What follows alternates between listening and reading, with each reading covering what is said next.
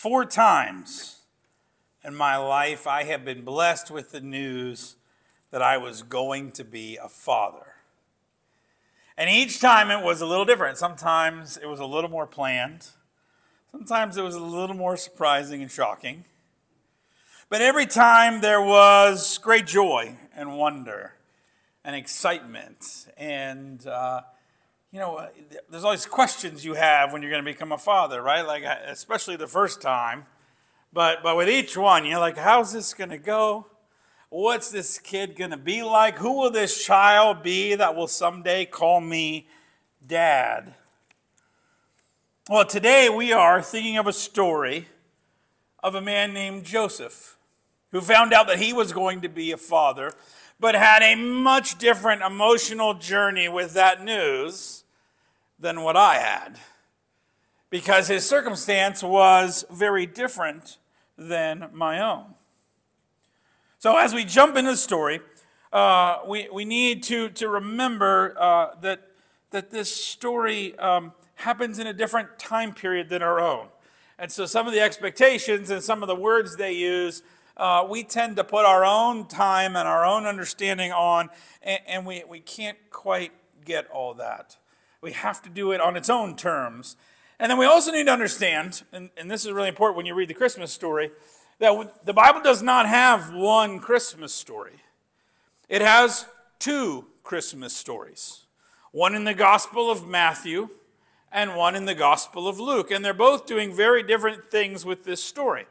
In the Gospel of Luke, which is what we've been looking at the last few weeks, Luke is going back and forth between Zechariah and Elizabeth. Zechariah and Mary, Elizabeth and Mary. John the Baptist is born. Jesus is born. But Matthew does something totally different. And so you almost have to try. This is hard, particularly when you're overly familiar with a story. But when you go to read a Bible story, you got to try to start by reading it as if you've never read it before. Okay, so if you've never read Luke before, and you don't know the story, then if you read Matthew now, you get a whole new glimpse. Okay, it's important to understand, too, that Luke is written from Mary's perspective.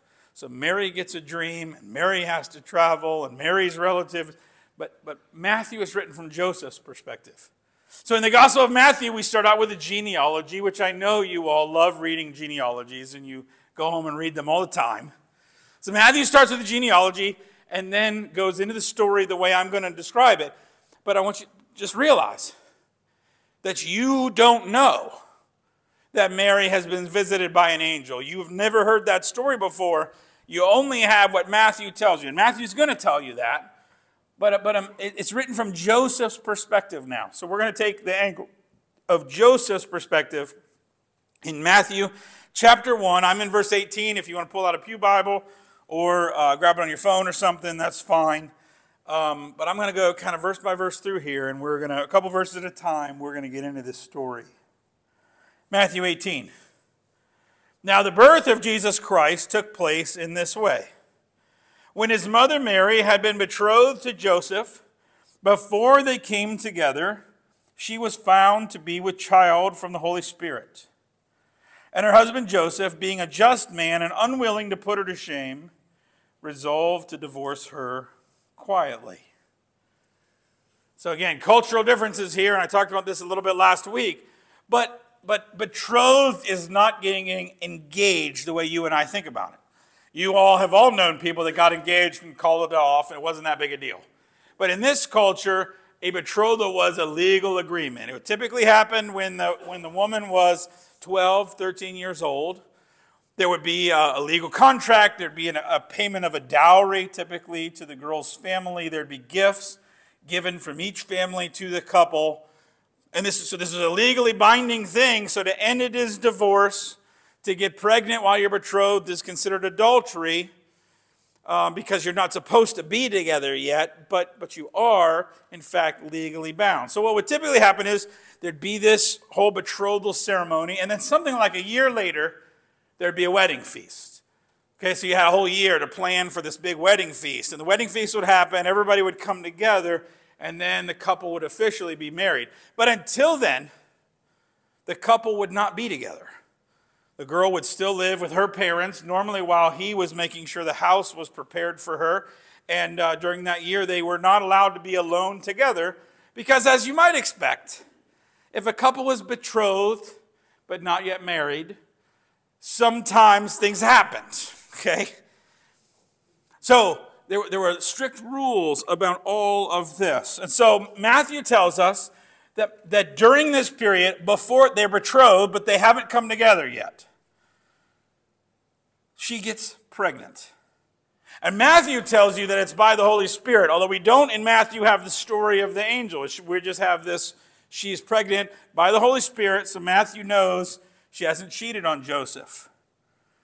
But it is then considered adultery if she's pregnant. So here's what should have happened. What Joseph should do is accuse her publicly of adultery. It's not his baby. Okay? And we don't know how Mary tells him. We don't know when Mary tells him. Okay, we know she spends 3 months in Jerusalem with her relative Elizabeth. So if you watch movies, you watch plays, sometimes she tells the family and she tells Joseph and leaves. Sometimes she doesn't know she's pregnant yet. The sign for her is that Elizabeth is pregnant, so she leaves, comes back, and then she has a baby bump. And now has to explain it. Either way, not a real comfortable conversation. And imagine you're Joseph. You are a good and honorable man. I mean, Joseph is described always in the text, and every way in which he acts is incredibly, incredibly honorable. That your wife, your betrothed, is now pregnant. Now, you may have heard a story from her or from her parents about an angel, about the Holy Spirit coming upon her. But let's be honest. Do you believe that story? Okay, if your child got pregnant and brought you back that story from college, would any of you buy it? That is not a story that a lot of people are giving a lot of credit to. So what he should have done is accused her of cheating on him. Okay, if he publicly accuses her, a couple of things are going to take place. Number one, in those days, women can't testify in court. So whatever he says is what is true.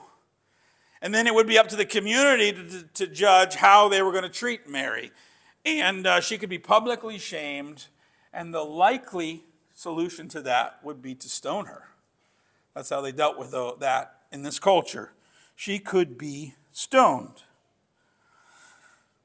So that's what actually Joseph should do. Because if he doesn't accuse her, if he just marries her or keeps it quiet, what's everybody going to think? That it is his, right? Like if he doesn't publicly say it's not his, what everybody's going to assume that it is his. And a little town like Nazareth, a builder like that, with those kind of rumors, a lot of people wouldn't even do business with Joseph if he's gone through all of this.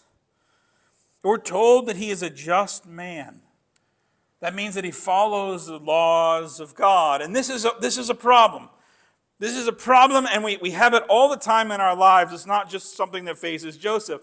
If we're going to be true to God's laws and God's call, sometimes there's a conflict between what is demanded of the law, justice, but also grace and forgiveness, which is also demanded of the law, right? So what is the line between doing what's right based on the law and doing what's right based on the love and care that the law demands? And we probably all had situations where what we should do is get mad and get revenge. But what God subtly calls us to is grace and forgiveness. And when that conflict happens, it's hard. So you can imagine that Joseph has been going over this. Okay?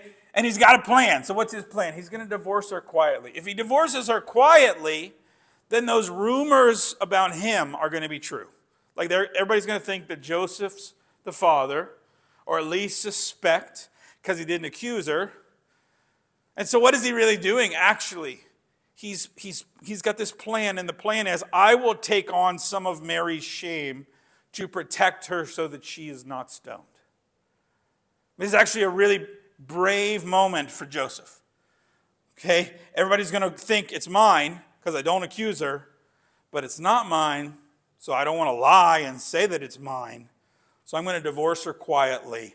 And what he's actually saying is, I will share in the shame of Mary my entire life to try to protect her, even though I was wronged.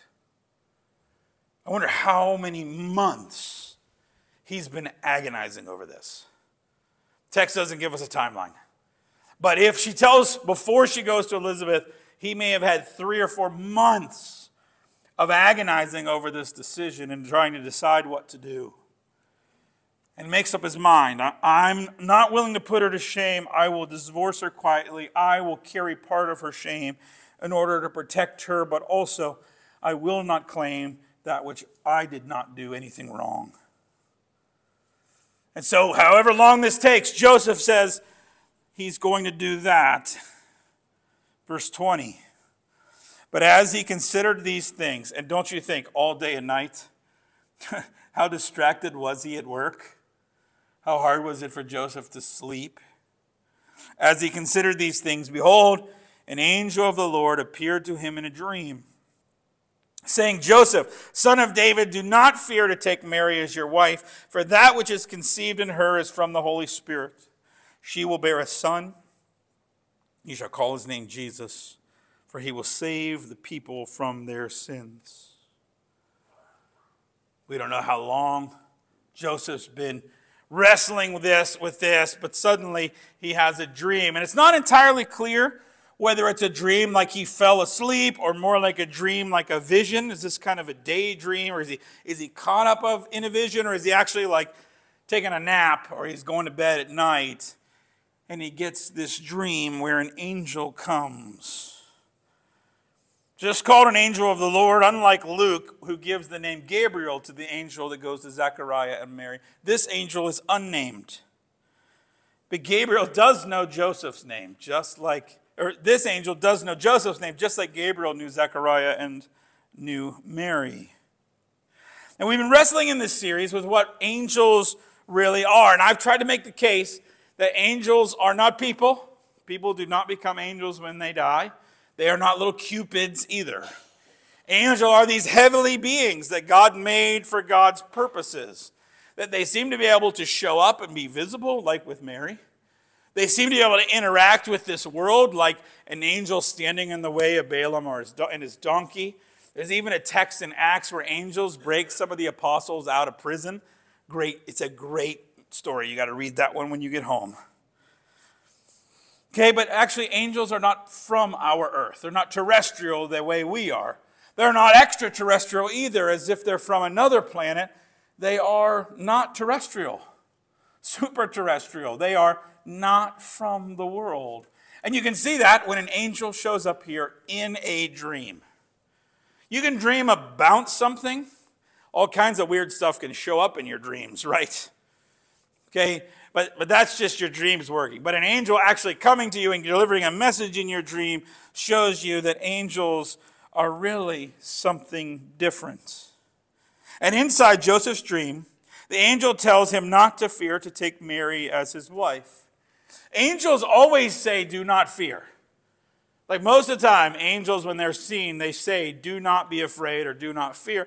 This time, though, the angel doesn't say, don't be afraid because of me. Maybe because it's a dream, it's a little less intimidating. Or maybe the angel knows that what Joseph's really terrified of is the situation that he's in. Of course, any marriage is a little bit terrifying, right?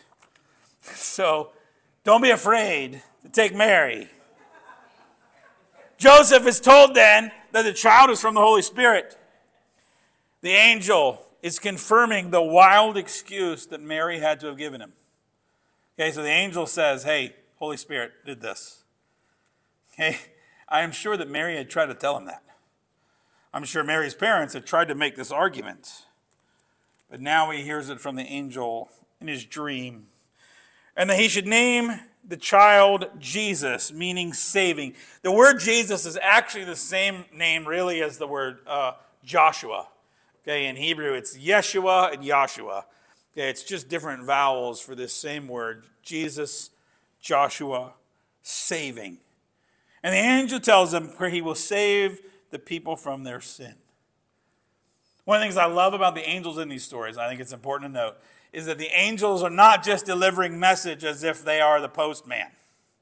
Okay? They're not just reading off a cue card, right? God says that you are to have the child and name him Jesus. Now, these angels, they get it. They know the plans. They know the purposes.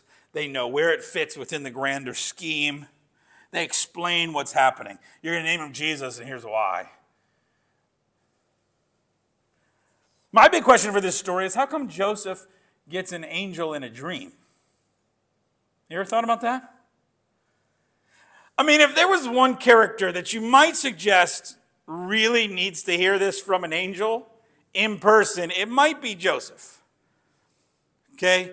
Zechariah gets an angel in person, in a spot. Mary gets an angel in person, in a spot. Why does Joseph get an angel in a dream? That seems to be a weird difference.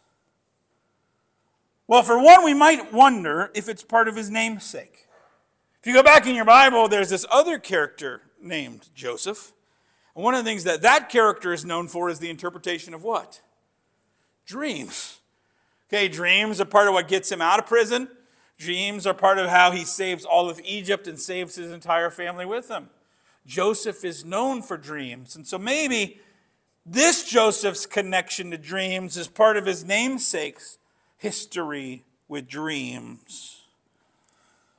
But also, I got to say that maybe Joseph can handle it.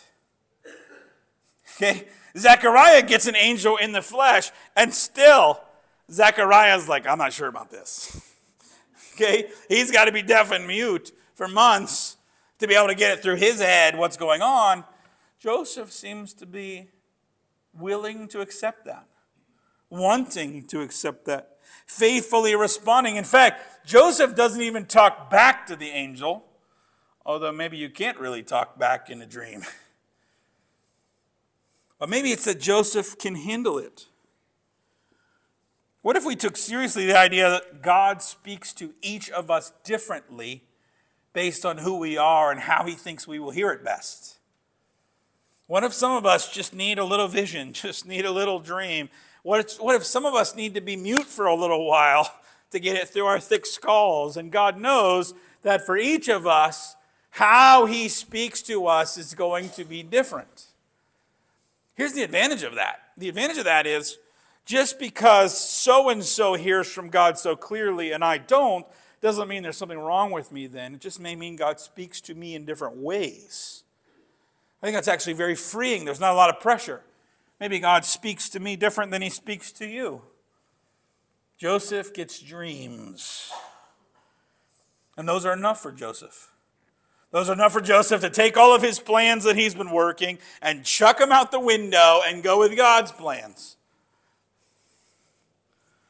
As we continue the text, we see the care that Matthew takes to make sure the reader is making a connection with the Old Testament. Matthew does this so often.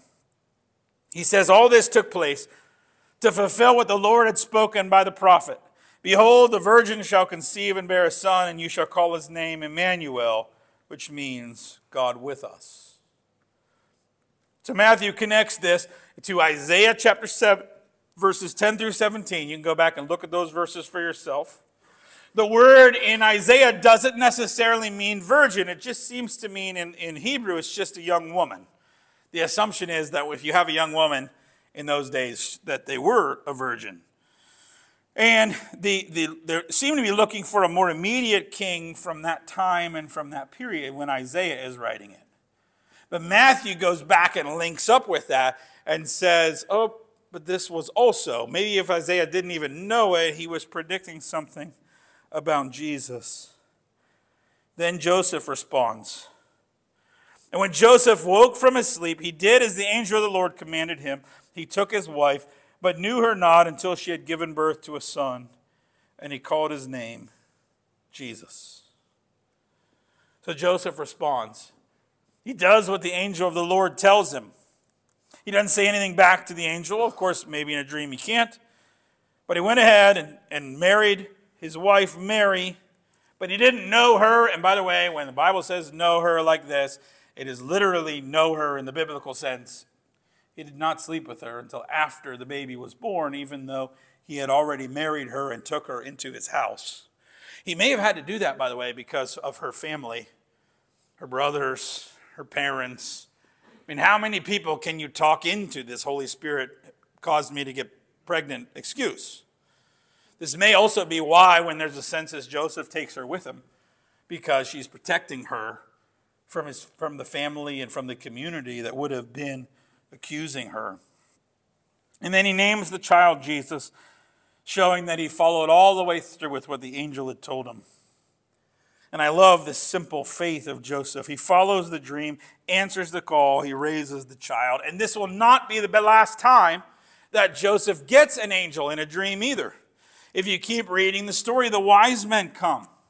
And then when the wise men are done seeing Jesus, they are warned in a dream, we assume by an angel, it doesn't say that as specifically with the wise men, that they are warned in a dream not to go back to Herod, but to go back by another way. And then we pick the story up in Matthew 2. Now when they had departed, behold, an angel of the Lord appeared to Joseph in a dream and said, Rise and take the child and his mother and flee to Egypt and remain there until I tell you, for Herod is about to search for the child to destroy him. And he rose and took the child and his mother by night and departed to Egypt and remained there until the death of Herod. This was to fulfill what the Lord had spoken by the prophet, Out of Egypt I call my son. So again, angel of the Lord comes to Joseph in a dream. Joseph responds and saves the child and saves Mary. Then Joseph gets another dream. But when Herod had died, this is verse 19 now, an angel of the Lord appeared to him in a dream to Joseph in Egypt, saying, Rise and take the child and his mother and go to the land of Israel, for those who sought the child's life are dead. He rose and took the child and his mother and went to the land of Israel. But when he heard that the son of Herod was reigning over Judea in the place of his father, he was afraid to go there. And being warned in a dream, he withdrew to the district of Galilee, and he went to live in a city called Nazareth.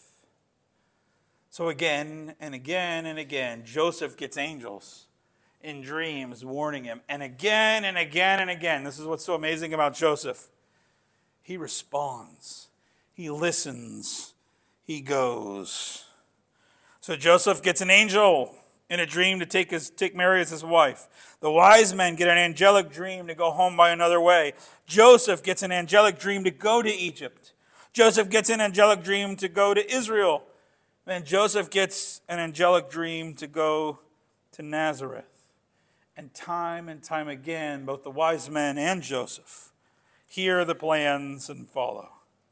Time and time again, they listen to the dreams. Again and again, Joseph is brave and strong. He's caring and decisive. And he did get to be a father. Maybe the most important fatherly figure in all of history. I mean, what happens to the Jesus story if Joseph doesn't listen? If he doesn't flee to Egypt to protect the family? He responds to the dream. So my question for you is, what are you dreaming about? What are you dreaming about? What might God be speaking to you? Maybe in your dreams, maybe in your daydreams, maybe in this little voice in the back of your head.